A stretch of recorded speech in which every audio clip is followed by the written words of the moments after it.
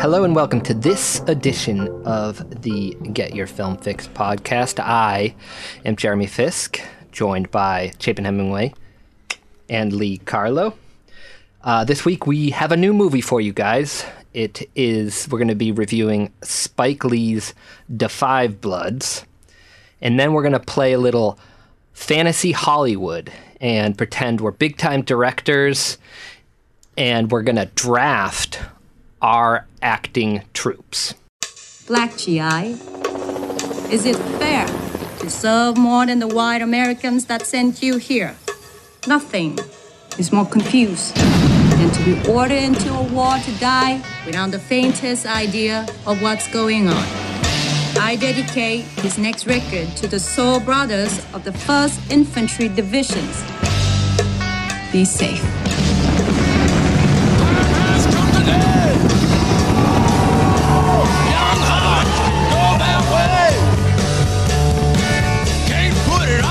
Another day. Gentlemen, welcome back to Vietnam. Look what I found. Anyway, You're the man in all his glory. Who was that guy? That brother was the best damn soldier that ever lived. Hey, I have no place to stay. We bury it. Later on, we come back and collect. The love has flown away. My tears have come and gone. Oh my Lord, I have to roam. All right, so guys, we finally have a new movie with a seasoned, famous director at the helm. This week we're going to be reviewing Spike Lee's Da 5 Bloods, which came out on Netflix. All right, let's get right to it. The timing of the release of this movie has to be the first thing we address. As we all know, there are hundreds of Black Lives Matter protests across the country, protesting police brutality and America's history of marginalizing the lives of African Americans. Now, of course, this movie was not made in response to the most recent events. Obviously, this movie has been made for the last, year, and it happened to just come out right now. But it touches on many of the same issues that we are dealing with now, especially that of America's sort of irreverence for the lives of Black people. In Da 5 Bloods, it's specifically Vietnam, but the fact that this movie was made previous to this sort of shows just how big the problem really is. Now, saying all that and knowing the full gravity of that cause, it's impossible to not at least in some way watch this movie through that prism.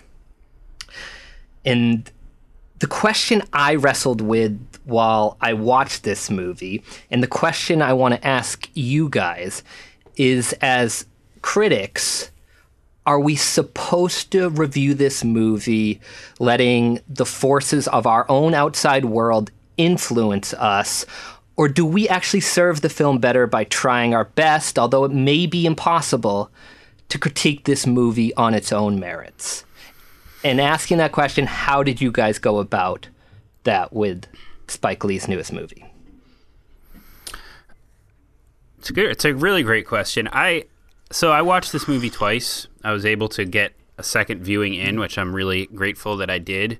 But I'll answer your question based more on my first viewing, because I think that's a little bit more what you're referring to.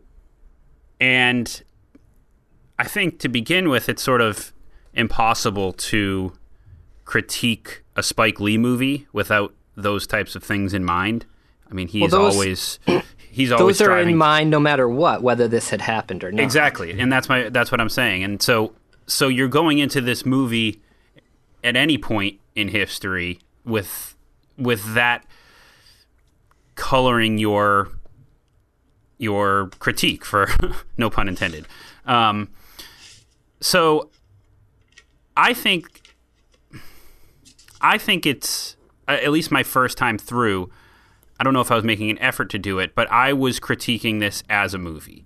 It's very clear throughout what Spike Lee is trying to say, and it's very clear how topical all the things he's trying to say are.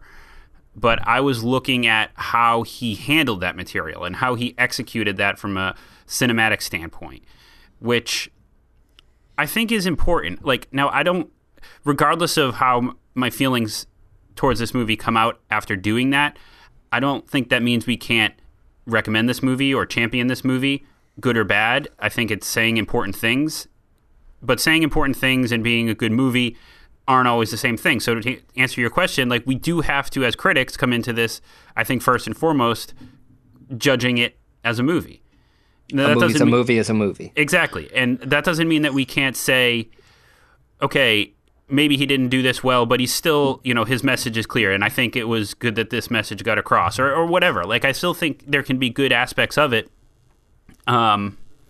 regardless of what your critique is. And maybe your critique is great, and that's the best case scenario, is that you have a movie that you can champion and that people will love and that will say the important things.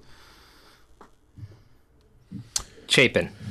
I think one of the things I wanted to talk about on this episode kind of make sense to talk about now with your question. I watched Do the Right Thing again with Katie, kind of in preparation for this podcast, but also just because what's going on in the news and what's going on in the country.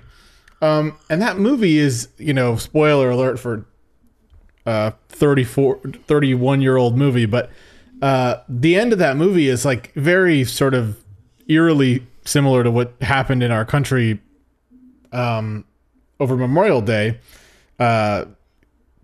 Radio Raheem has a interaction with Sal, played by Danny Aiello, in his pizza parlor, and the tensions have been building there all day. And it breaks into a physical altercation, and they fall out into the street, and then the cops come and they choke and kill Radio Raheem, and then a big riot happens. And it's all very believable, and you see how these things escalate, and you see all the issues we're still talking about now as a nation contained in this little intersection in Bed-Stuy, Brooklyn.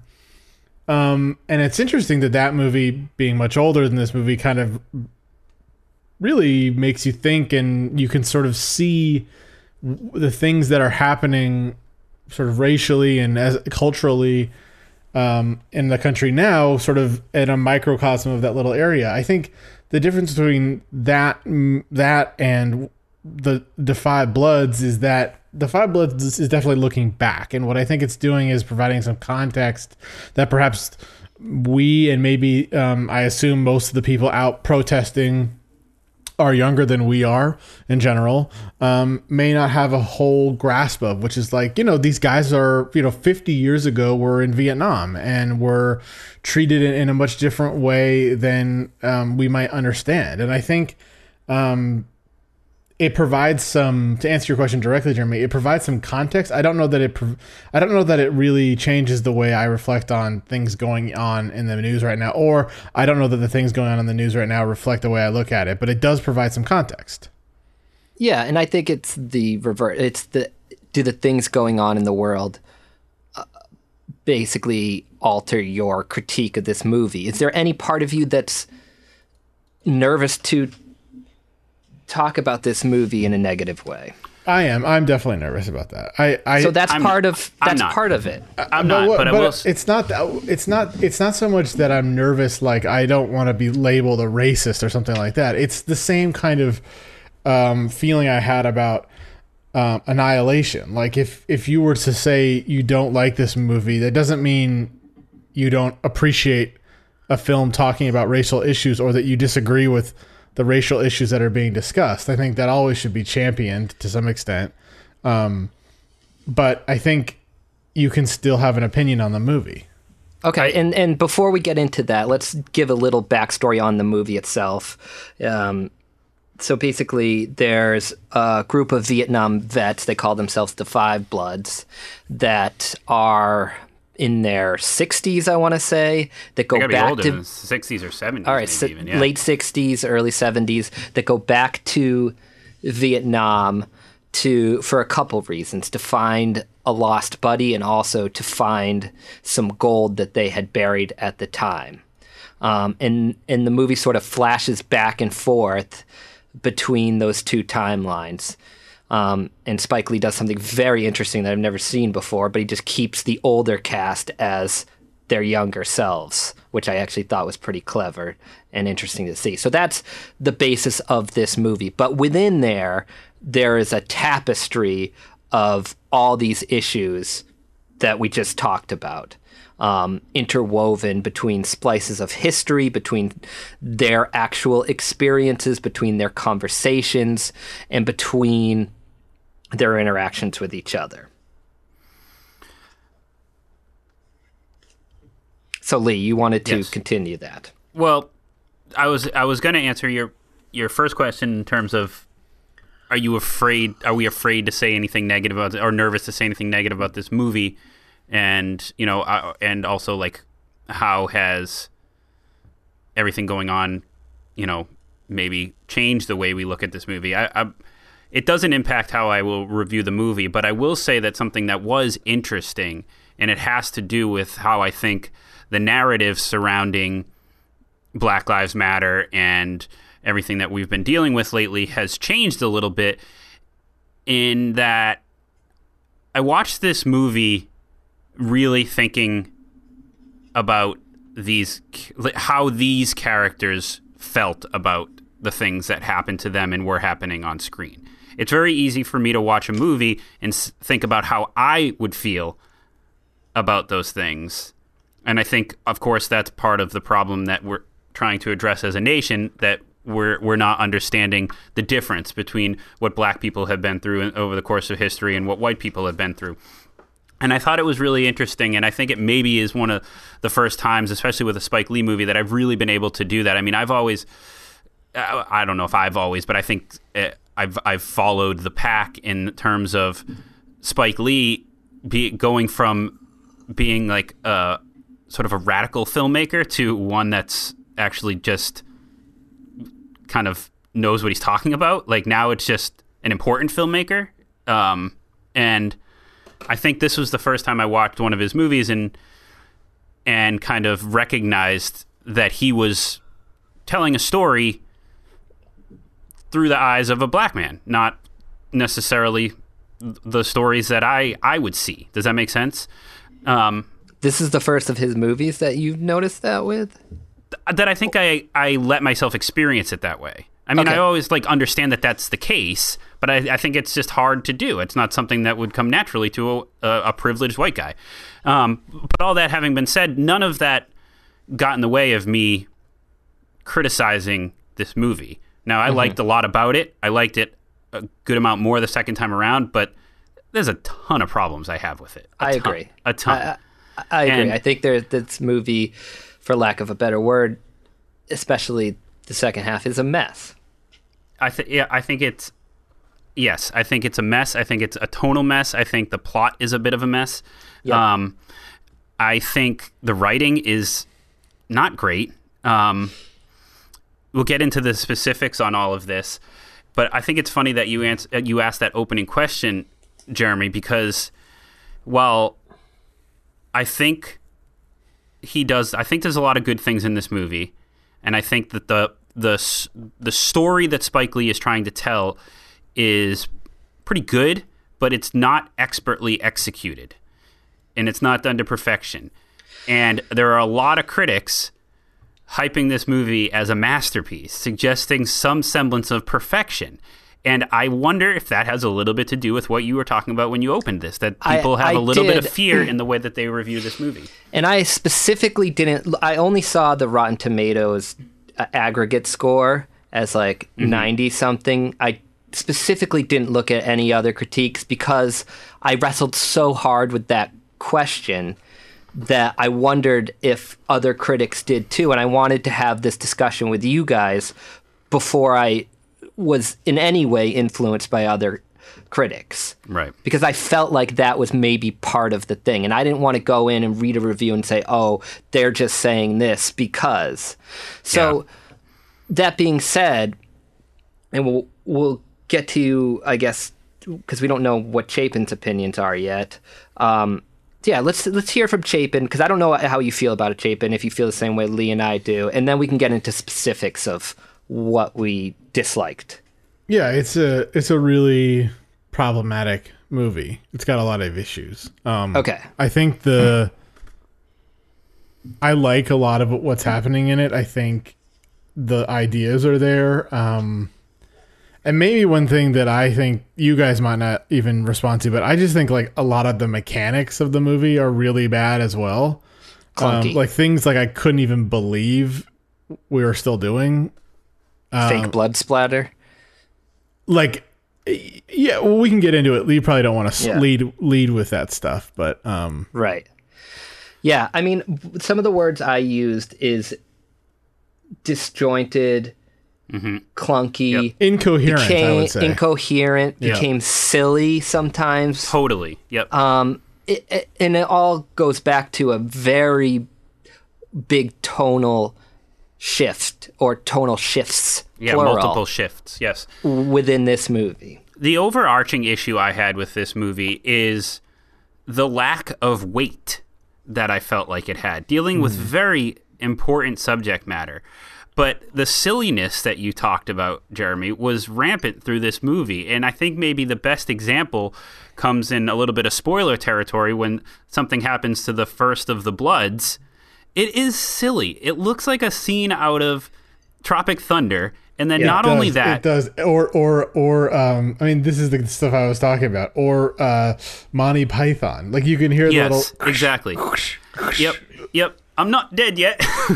Yeah. I wrote silly once the mine started. Yes, but it's not just that silliness. But we should say that they're one of the main characters, one of the 5 Bloods, steps on a landmine, and the resulting makeup / special effects looks like something out of a scene from the sort of behind the scenes shots of Tropic Thunder. It looks like a joke. It's not. And I don't know if that's like just bad craftsmanship or was that intentional? But there was a lot of stuff like that. There was. Okay, so now that we're saying this, like I also think I mean, again, this is such like nitpicking, but the fake guns, the guns shooting, they have absolutely no physics happening to them. They're just like little muzzle flashes But Chapin, you're talking about them as nitpicks, but the thing is, it's just the extent of the nitpicky things throughout this movie sum up to a bigger issue.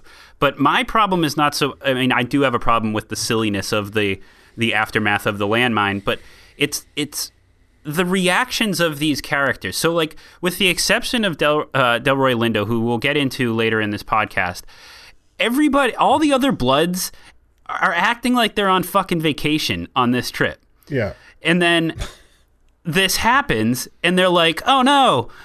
Oh, shit.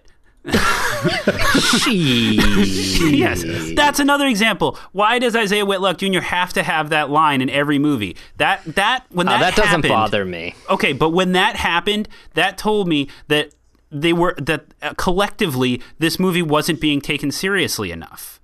Like, it doesn't belong there. Like, his catchphrase doesn't belong in this movie. His catchphrase from The Wire. Yeah, correct. Which he also says in 25th Hour. Like, everything you see. But 25th Hour was way before The Wire. But he says it in both of those things. Oh. He does that shit. Like, it's literally his thing. But, like, there's just no weight to what is going on with these characters. They act, or they say that at one point, they say to Delroy Lindo's character, Paul, who very clearly throughout this movie is suffering from PTSD. One of them mentions when he's having a panic attack, hey, we all have PTSD, man. None of them look like it. Wouldn't it bother them immensely more to go back to this place? They're all like, Isaiah Whitlock Jr. is running around with his metal detector. Guys, I'm getting hits all over the place. I got more. Like, it was just so... like irreverent. Like it just didn't have any weight to the movie. So when the tone changed, they were all out of place. When it wants to, it goes hard for the weightiness and the seriousness. When it has certain with one moments character. I think with the movie goes back in time, and whenever it needs to be weighty, it just doesn't work because everything else isn't. And I also just didn't understand the relationship between these people. I know that Spike Lee's trying to tell us something from the backstabbing and the brotherhood and, but one moment they're blood brothers for life and nothing can break that bond, and then the next moment they're enemies, and then they're back to it, and then one of them dies, and then they're back to all fists in the middle, and then there's this weird love interest with Jonathan Meyer's character, who's Jonathan Majors. Majors' character. I did that before, didn't I? It just, it didn't know what it wanted. And also, on top of it all, you saw all these different sort of tricks that Spike Lee has used in a lot of his other movies where it's worked before, but he put them all in a blender here and threw them at the wall to see what stuck. I think a bunch of, like I said with Chapin, some of these aren't quite as nitpicky as like the fake guns and things like that, but I think it was a sum of a lot of little issues that came together that caused problems for this movie. I thought the acting for the most part was pretty underwhelming, actually. I thought Delroy Lindo was good. I thought Jonathan Majors was good, and I have to admit, guys, I have to tell you, I rewatched Last Black Man in San Francisco because Lydia wanted to see it, and shame on me, man. I dropped the ball big time not nominating him for... he was my number one. I know, and he was on Chapin's list, and had I nominated him, it might have changed the results a little bit. But I was watching that, I'm like, man, this guy is legit. I thought Delroy Lindo was very good, since we're talking about it. Chester Peters was fine. Isaiah Whitlock Jr., I think he belongs in comedies. He was out of place. Norm Lewis, who played Eddie, was straight up bad. And so I think the acting was an issue because I think a lot of the dialogue was poorly written, and bad acting can't save that. I mean, you have scenes where they're reminiscing and talk about, what you guys remember that crack a movie Rambo, just so that they can ham fist a line in there about a black hero from Vietnam that they should have made a movie about, and it just felt like they were just cramming this bad dialogue into the movie so Spike Lee could tell a story about some black person in history, and that's fine. That's fine if that's a story you want to tell, but it wasn't, like I said, it just wasn't executed to perfection, and that's a problem. I think what went wrong, if I was Spike Lee, I think it's because he gave himself zero parameters.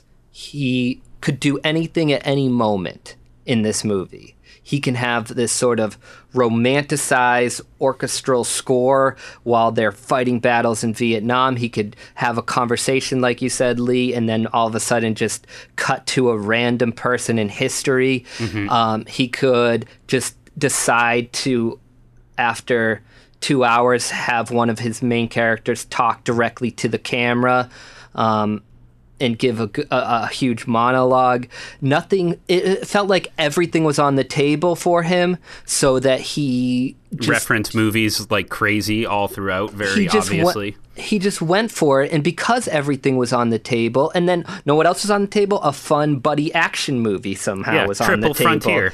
Yeah, they were all on the table, so he just went with it, and it's just because of that, it's a mess. It doesn't work as a whole.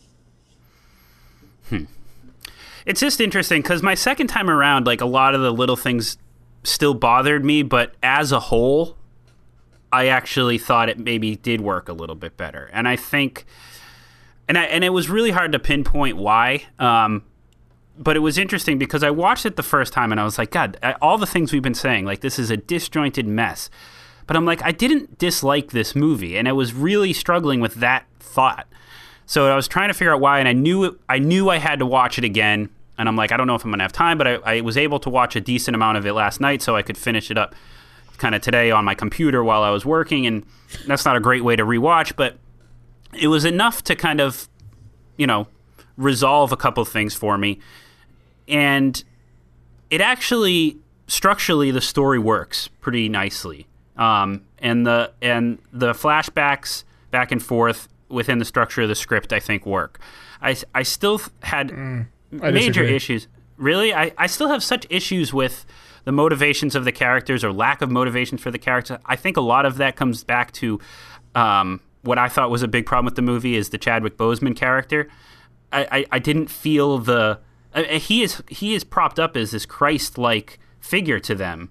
Almost never not get a real. real sense of what his appeal is to them, or I mean, I think like you get these flashbacks where they seem sort of heightened, where he's teaching them about what it means to be to be black, and talking about all the issues, and standing up for black people in America, and it just doesn't work. I'm not sure why. It's done sort of. It feels like almost tongue in cheek, like it feels too kind of contrived in a way. Does that make sense? It does. You're looking at it like, sorry, Lee, you're looking at these things, and the guys are still like look exactly as they do now. And I realize I was making a joke that they forgot to push the Irishman DH button on the final export, but I mean, obviously that's a choice. Just a button. Obviously that's a choice that Spike Lee made, and okay, but honestly, like those scenes just didn't work, and I didn't feel like you really got a kind of sincere understanding of what the importance of this character was to these guys, and you didn't see the brotherhood that they were latching onto so tightly. No, but the brotherhood also fell apart pretty quickly when it needed to. Right, and I think when I originally heard the plot for this story, which is based, I guess, on a screenplay that was written for white guys, so the racial element of this was not in the initial draft. I was excited because it was like, oh, that's really interesting, and Spike Lee will find a way to make it about, which I think ultimately he did, about what it's like to be, that's a huge sort of often unspoken part of racial minorities in this country, is that they overserve in the military, and just like people who are of low income status as well, like they serve, especially in a war like Vietnam, in a lot higher rates, and with a lot more death than white people do, and that's a form of prejudice, of course, all on its own, that's largely unexplored. But I don't know, like the excitement of that story was also quite lost. So like you've got this entryway, you've got this nice kind of emotional connection with the Chadwick Boseman character, so they're going back to Vietnam to get him and bring him home because he was very important to them. But where was he when they got him? That's a little nitpick question I had. What do you mean? Like they went, like how did they bring him back? Yeah, and then the rest of the movie happened. But where was he that whole time? In their backpacks? Did they split him up? And apparently the other ones the other guy there that died early on, they weren't going to bring him back. No, just leave him. Well, they were going to leave him there. Yeah, that's a good point. And Blood's forever, except for you now, because we could only carry one guy. Right, but that's a great point, because he does eventually make it home, but like, did they locate him or what? Like, they didn't actually pull him out of there like they did the gold. So I don't know. I would just say that like everything is kind of divided. Like the attention is divided to all these different places, and you just don't feel like he's focused on any one element. And I think that idea of, this black squad of guys in Vietnam kind of took a lot of the focus away, and Spike Lee is usually quite good at that. Like those moments I really liked where, you have the flashbacks and things in Black Klansman and the use of real footage, and I love the way he does that, but I don't know, it just didn't work for me in this one. And I left kind of feeling like not really appreciating the fun kind of treasure of Sierra Madre element of this, the kind of Oliver Stone kind of Vietnam element to this, but also not feeling like I really had a good understanding of the racial elements either. I mean, that one I probably did leave with a little bit better than the others, but none of them were sort of completely done. Right, and that's what I mean by he was able to do everything, so he really got nothing accomplished. And we haven't even talked about the Lamb group. Yeah, the whole side plot of the end battle with Jean Renoir's character, and just because he's French, and they wanted to reference the French's involvement in Vietnam and World War II. So I think that was part of the reason, and then all of a sudden it turned into, I would call it more of a Tarantino movie at the end. And they tried to make Jean Reno look like Trump in that last scene, right? Obviously, when he put the hat on and he's like run away in the white suit, like he was supposed to very obviously look like him lumbering around. And they of course referenced Trump in the. I think that's just coincidence of old white guy, like tattered old white guy with the wearing red hat MAGA on. hats. Yeah. Well, I mean, the MAGA hat he stole from Delroy Lindo, wasn't that? That was the point of that. Well, I want to get to literally the entire Delroy Lindo character and plot in a second, because I think that's maybe the most interesting part of this movie to explore. But yeah, we didn't even talk about that. We didn't talk about the mine diffusing that included, honestly completely irrelevant, including Paul Walter Hauser, who somehow was younger. We might be looking at. Honestly, I've seen him in a few things, including Black Klansman as well. He might just be a one-hit wonder with Richard Jewell. Like, he's just silly in these But he didn't have anything to work with in this. No, he didn't. What was he He wasn't very good. Wait, sorry. What was the intention of the landmine? I have no idea. They just showed up literally in the middle of the Vietnam jungle. Happened to be right next to him. Be like, hey, ran we can help. into him. I liked that scene when they pulled Jonathan Majors off the mine, though. That was pretty cool, and that was a good bonding moment for. I thought that was an emotional bonding moment for him and his father, which then just went away, which was so annoying. But But okay, so let's go back to the mine group that showed up at the exact same place they were in the middle of the jungle. And so off of this, there's just 3 people who locate mines. That they met at a bar. And they happen to meet at a bar, and then they happen to run into each other at the jungle. And then it started a sort of romance between Jonathan Majors' character and one of the mine... Melanie Theory, who plays Hetty, the leader.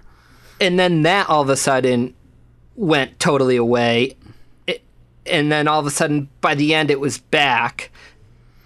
There was just a lot of that back and forth, and that's a great example, Lee, with the father and the son. All of a sudden they bond only to take it away the next second. Like, who are these people, and why?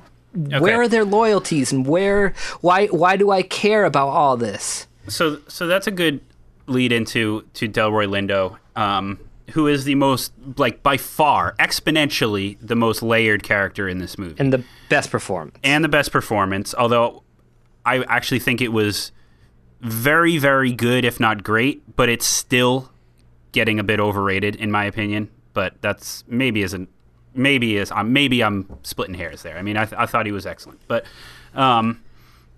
he's suffering from PTSD. We learn early in the movie that he voted for Trump. We see him wear a MAGA hat, which, creates a whole nother set of interesting layers to his character.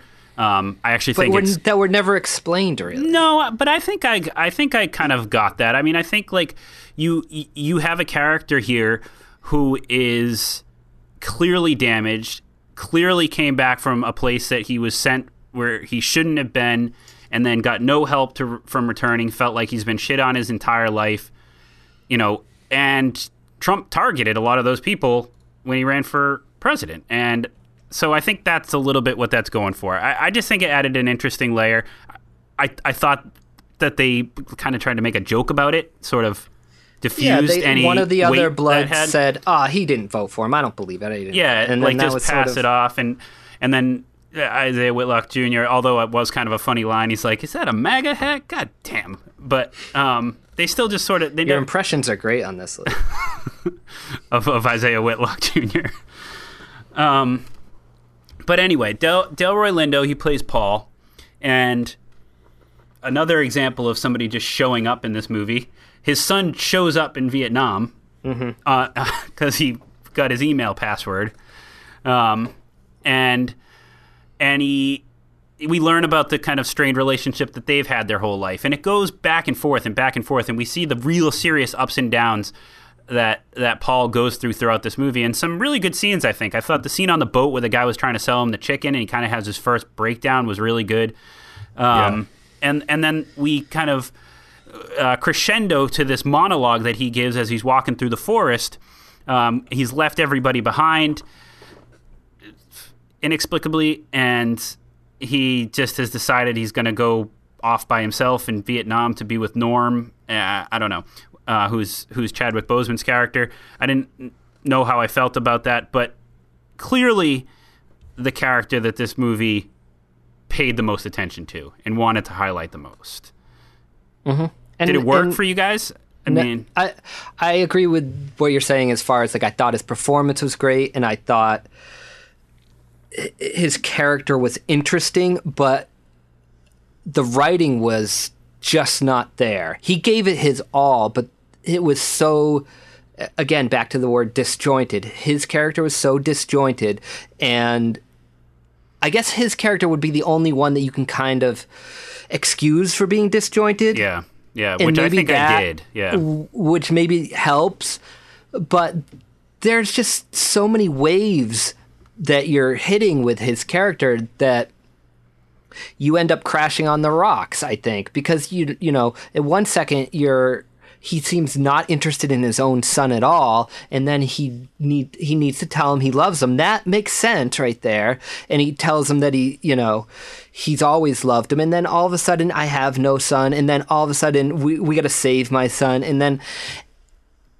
so that's hard to sort of get behind, even if this character is broken and has PTSD, and, you know, one second he's waving a gun at everybody and threatening to kill them, but they're his bloods, and that's the stuff I'm having a hard time reconciling. And if he's that mentally ill, I don't know if this was the best trip for him to have gone on. Well, that was my whole point before. I was like, he mentioned he has one line of dialogue.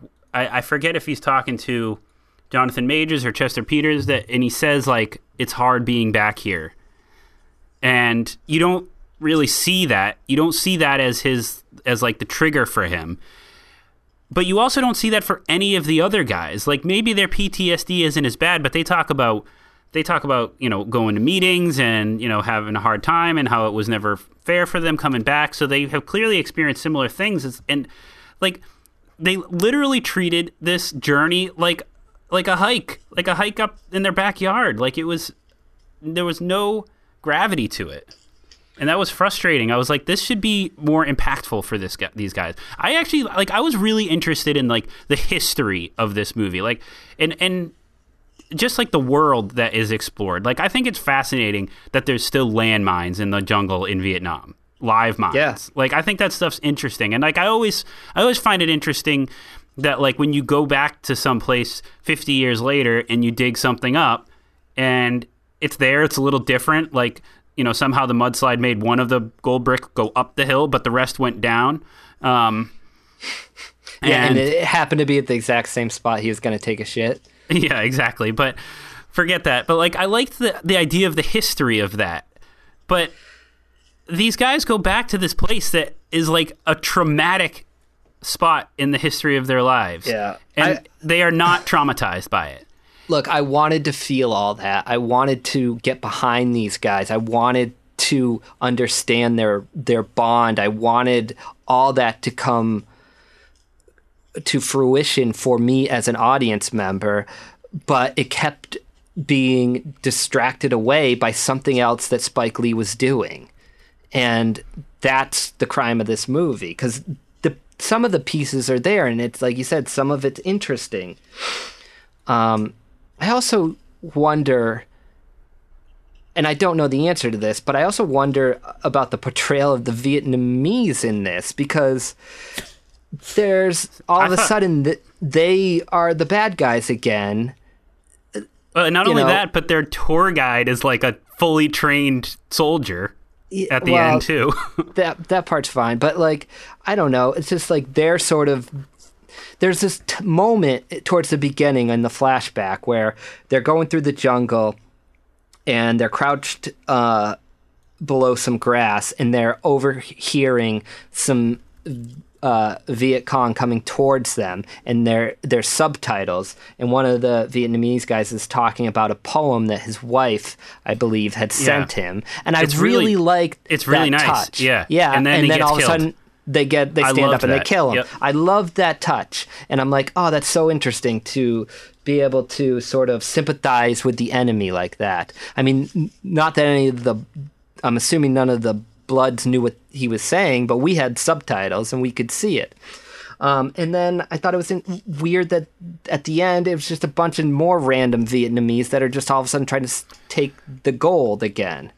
But they did a lot at the especially towards the beginning of this movie of like exploring what it's been like to be a Vietnamese person since the war, and I liked that stuff too. Again, that lent to the history a little bit. He's talking about their guides talking about how his family literally fought against each other, Civil War style, North against the South Vietnamese in the war, and they always call it the American War, and like how this American War divided families and made people fight against each other. And I thought that stuff was really interesting. And then that scene on the boat, like these guys are just trying to sell him some chicken, and it escalates, and then he starts screaming at him, you killed my brothers and sisters, you killed my father, you killed my family, and like all that history is there.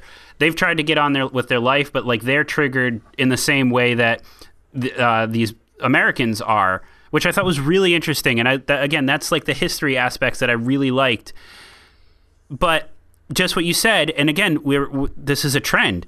It dipped into, I don't know, commercial Hollywood film, like this. Now they're the bad guy. We need a bad guy. We need the bad guys. So we have to get some other Vietnamese guys out in the jungle to hunt them. And I just think it doesn't work. It takes away anything good you had to begin with, which is disappointing. And I don't know, I have so many notes that are just like little nitpicky things.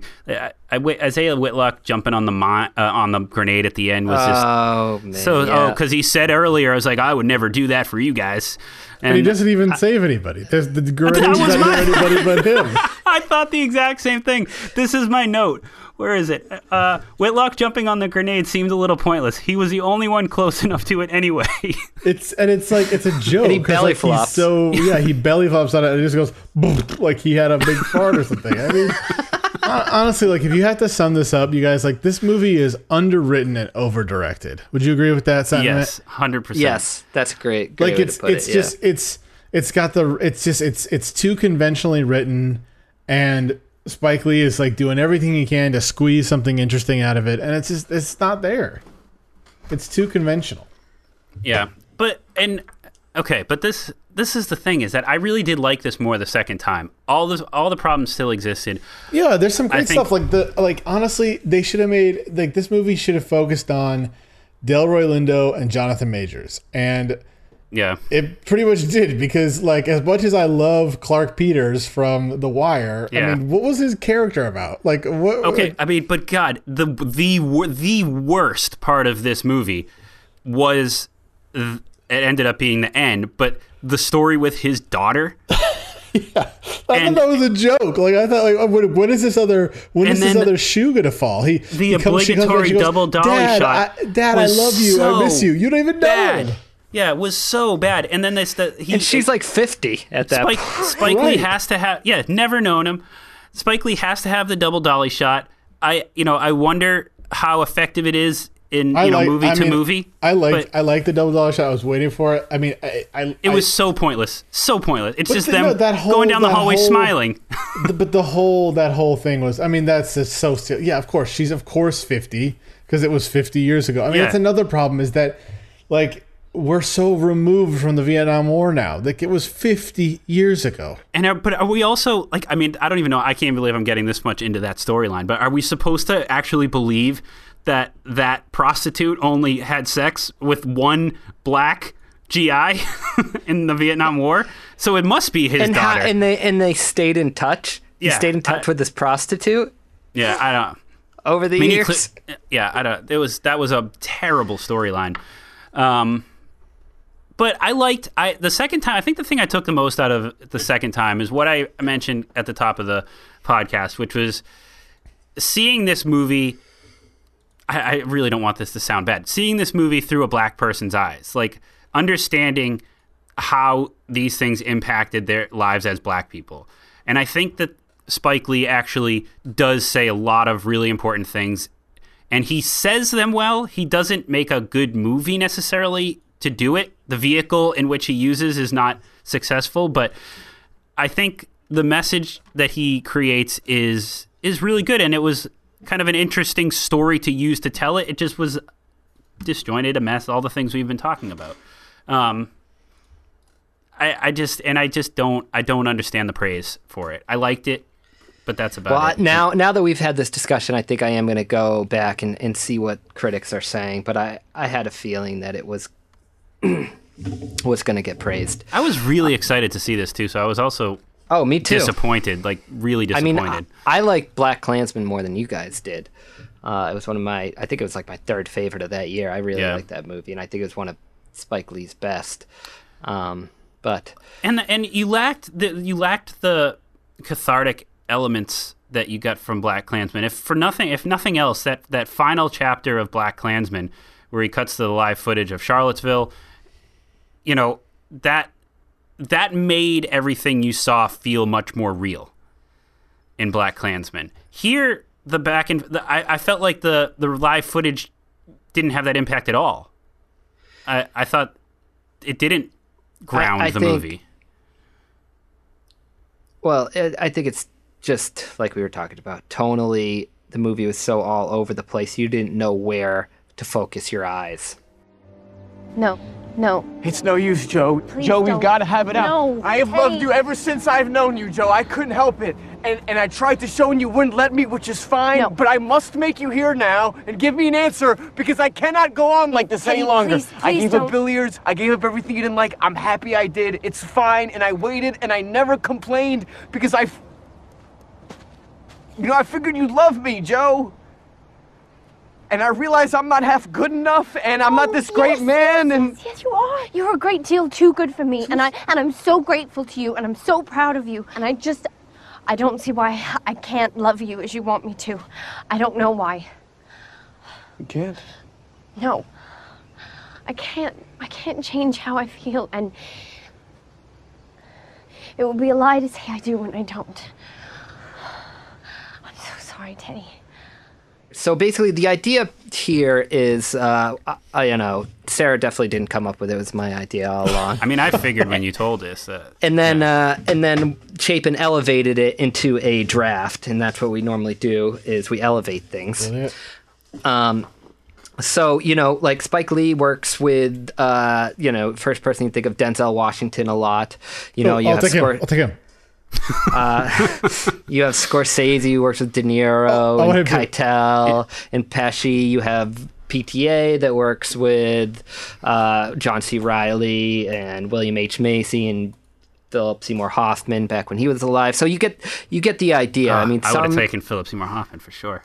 Yeah, these actors work with specific directors over and over again, and we were wondering who would be in our acting troupes. And it's not just about taking, Leonardo DiCaprio and Christian Bale and Meryl Streep.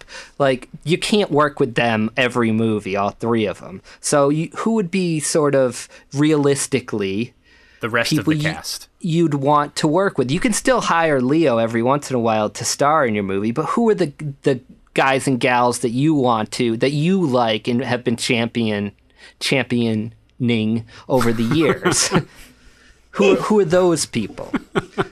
All right, I love it. I got a good list here, so I'm. And so since then once they've been taken, you can't have them. So yeah, that's they're the gone. Point of the draft. Yeah. Yep. That's why we're doing a draft. Yep. So I'm gonna take the first overall draft because last time we did this, I let Lee take it, and he took my number one pick. So I'm gonna go with my number one pick, and it's gonna be Sam Rockwell. Yeah. course. That's a good one. So, But see, so here's the thing: is I tried to leave off actors that you could argue are already in somebody's troupe. he's the only one, and I was going to say that he's the only one of mine that you could be an argument that's in sort of a McDonough troupe. Yeah. Already, but I'm still taking him, Okay. and he's my number one. All right, Chapin, what do you got? Oh, can Lee go first? Okay, All right, my first pick, first overall pick. Paul Giamatti. Really interesting. I thought about him. Why? Oh, yeah. I mean, I love Paul Giamatti. He's in one of my favorite movies of all time, and that's like maybe his only big starring role. I mean, he's had a couple other ones, but with Sideways, one of my favorite performances ever. But he elevates movies significantly, and he's in a lot of bad movies. But Yeah, it's true. He elevates. I mean, but you think about like very small roles that he's in. It's amazing how many movies he's been in. But he's in like The Truman Show. He has this like really small, interesting, good role in The Truman Show. He works for Ed Harris in like the tech room. He's in Saving Private Ryan. He's in Saving Private Ryan. Clear down! Yeah, no, I think it's a great pick. And I also, when I was thinking about this, I was like trying to get a little bit of diversity in age, as You well need that, as, yep. gender and race, just to have, more people to choose from. So anyhow, I like that you got an older gentleman in Paul Giamatti. All mine are old white guys. Good. All right, Chapin. In honor of the Well, Five speaking Bloods. of age, I'm going to take two-time Fixie Award winner Timothy Chalamet into my choice. I thought Lee was going to take him first, because that's a good young talent right there. I'll have him for a long And he time. hasn't really. Well, I mean, Gerwig might have already claimed him, but Maybe, but I do worry a little bit. I tried to think of my list in diversity of roles during this podcast. No, keep your mouth shut, Lee. I tried to think about people who can play a lot of different types of roles, and Chalamet has not proven that yet. But Interesting.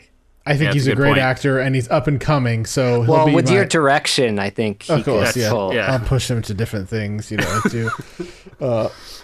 It'll be hard for him to do the gun-wielding protagonist, but he'll have to beef up a little bit for that. All right, so I'm going to take, for my number two, I'm going to take his co-star in Little Women, Saoirse Ronan. Man, I wonder. Okay, that's interesting. So I didn't put either one of them because she's definitely in Gerwig's troupe at this point. So, but 2 movies. Yeah, that's true. Don't do it. All right. Don't do it. Man, Taven knows what I'm thinking. You can go ahead. No, but I'm my next pick. If I'm being strategic, this shouldn't be my next pick because I don't think it's going to be on either of your lists. But this is another actor that just is underutilized across the board, and I don't understand why. Another alum from The Wire, Idris Elba. Oh. Wow. Okay. Side note: I have this joke with my friend Kevin that Idris Elba has the world's worst agent. I mean, what happened to that guy's career? Right? God, it's he's so good, and he just he picks should world's be worst roles. He should be Bond. I don't know why that's. I mean, I'm sure there's a number of reasons that that's not happening, whether they're appropriate or not. But he's always been in the conversation to be the next Bond, which he would be great at. Mm-hmm. He is one of the most interesting characters in The Wire for 4 seasons or whatever it is he's in. And yeah, he just is underutilized across the board. Like, I know you guys didn't really appreciate this movie, but Molly's Game does have some good dialogue, and his little back and forth with Jessica Chastain with the Sorkin dialogue is just it just shows you he's such a talented, skilled actor, and he has just been doing dog shit. Well, I know he did. He was able to replace Michael Scott.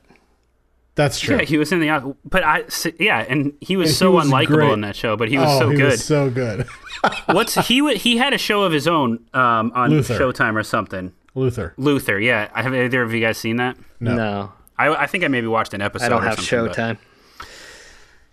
All right. So Chapin, you're left. I'm your number 2 overall pick. My number 2 overall pick is Sir Daniel Kaluuya.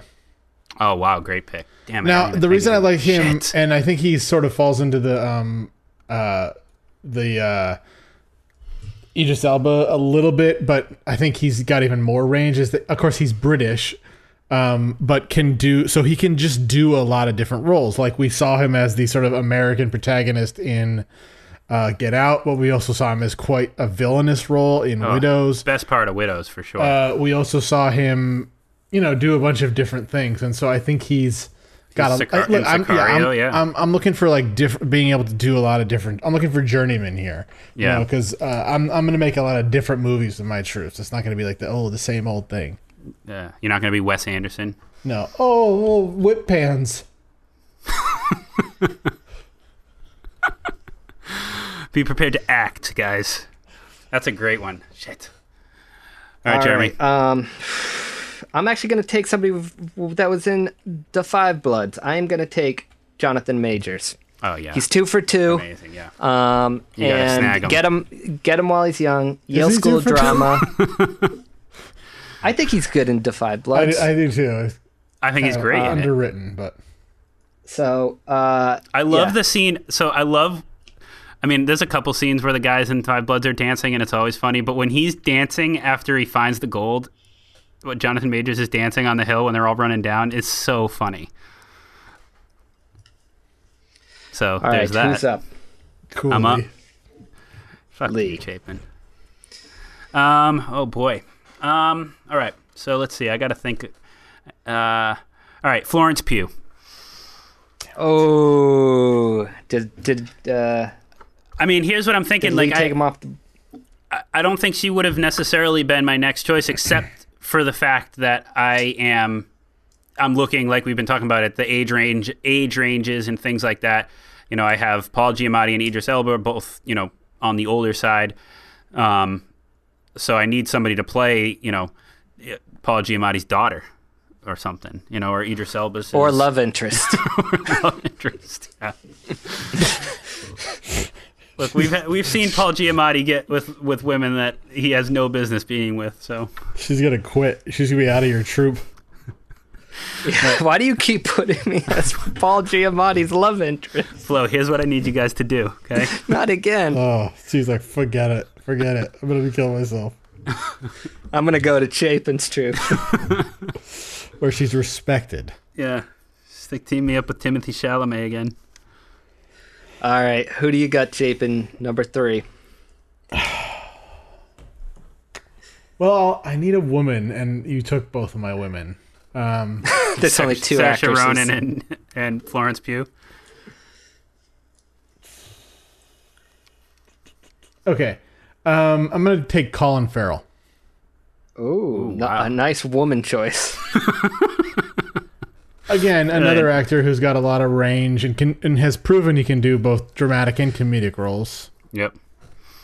Underrated actor somehow. Somehow is underrated. Yeah, I don't understand it. Never have, but. And can do accents, etc. All right. My number 4 pick is an actor I've been trying to see really do well again for a long time, and he's had a few roles, but he's still not the name I want him to be in the name I'll make him, and it's Michael Keaton. What? Come on. What? What do you mean? He's played Batman. No, I mean recently. Okay, I mean... Remember I was like, we need more Michael Keaton? Yeah, and then what was interesting is we actually saw a lot more of him. He did Spotlight and Birdman, back to back. And then he hasn't done anything since then. On the Lakers? He's going to play one. He's going to do one role, and he's going to retire. He's going to be like my John Travolta in Pulp Fiction.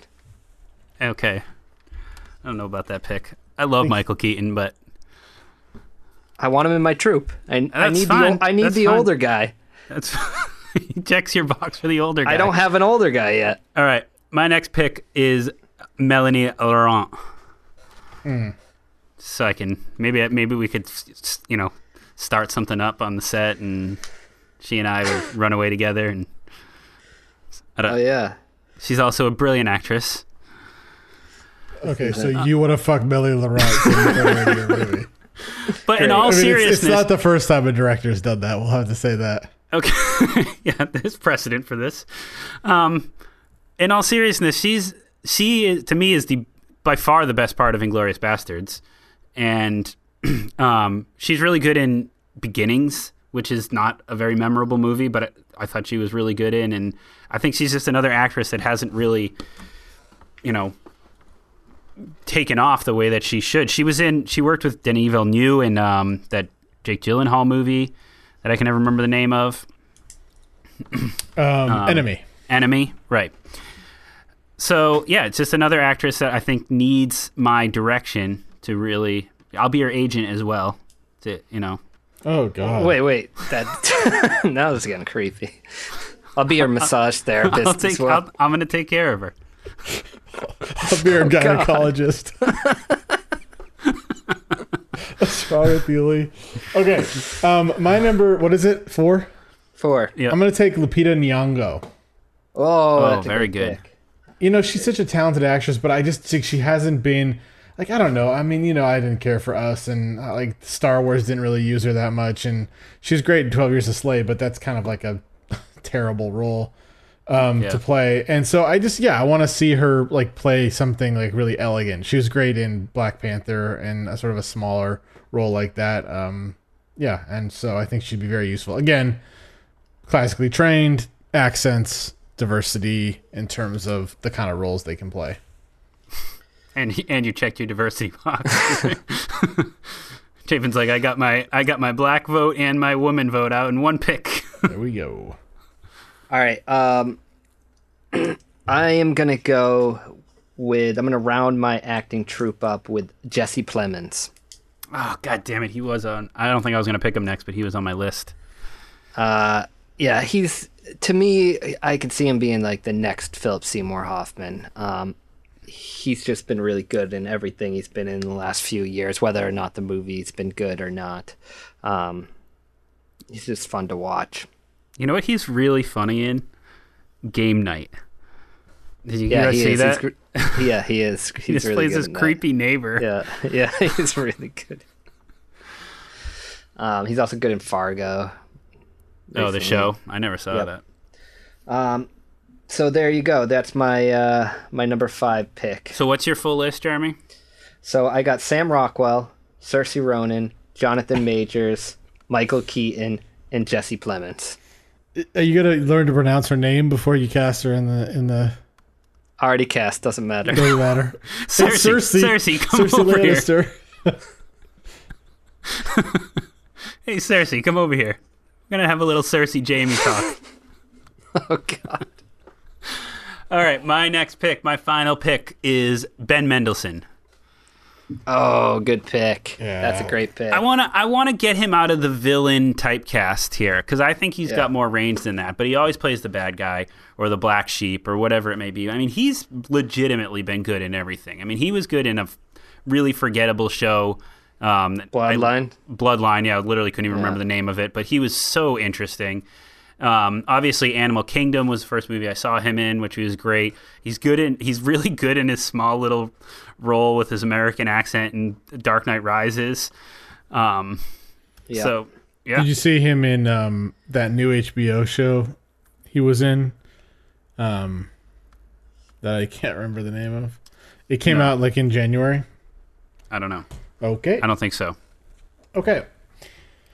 I have a lot of young people in mind, so I'm gonna grab Ralph Fiennes. Oh, very good. Yeah. Definitely versatile. Need a little old blood. If I need a good villain, he can play a villain. He's also been proven to be a really good guy too, so yeah. Brilliant. All right. So, Chapin, what's your list? I have it right here if you want. Jeremy's got him. I got Timothée Chalamet, Daniel Kaluuya, Colin Farrell, Lupita Nyong'o, Ralph Fiennes. Yeah. That's a good troupe. And then Lee. I'm missing. Who was the last person you had? Ben Mendelsohn. Oh, Ben Mendelsohn. So you got Paul Giamatti, Idris Elba, Florence Pugh, Melanie Laurent. How close was I? Melanie Laurent. And Ben Mendelsohn. I like it. I think we'll all make good movies. For sure. I had some others that, Guy Pearce was somebody I'd like to maybe at least get in a couple, even if he doesn't seem to want to join a troupe. He just likes to sort of. I bet he wishes he stayed in Nolan's. Yeah. Yeah. He'd have 3 more houses. Melissa Leo was another actress I really like. Don't care for her. What was she good in? Oh, everything she's been in, but that's fine. Oh, The Fighter? Yeah, she's amazing in that. Oh, Frozen River. Yeah, I had. There's a couple I really, really wish. I wish I could have got Martin Freeman in. He would have been my next pick. like how? So we did it draft style, but nobody took anybody's picks. So to hear you say, I wish I could have got Martin Freeman in, but yeah, you absolutely could have.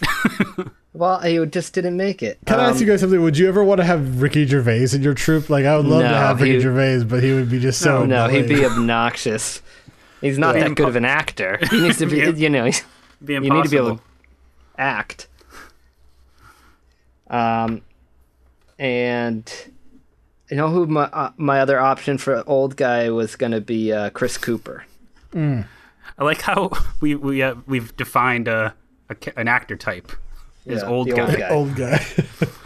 That's what Spike Lee did with The Five Bloods. He's like, okay, so I got Jonathan Majors. Now I need 4 old guys. Can you send me the list of the who old was guys? in The Wire? Yeah, what have I been watching lately? Okay, The Wire. All right. Idris Elba, he's too young for this. Yep. All right, well, that's going to wrap it up for this edition of the Get Your Film Fix podcast. If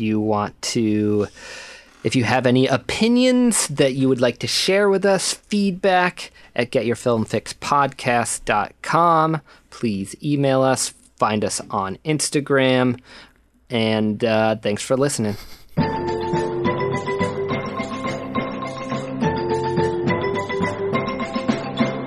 I'm staying. I'm finishing my coffee.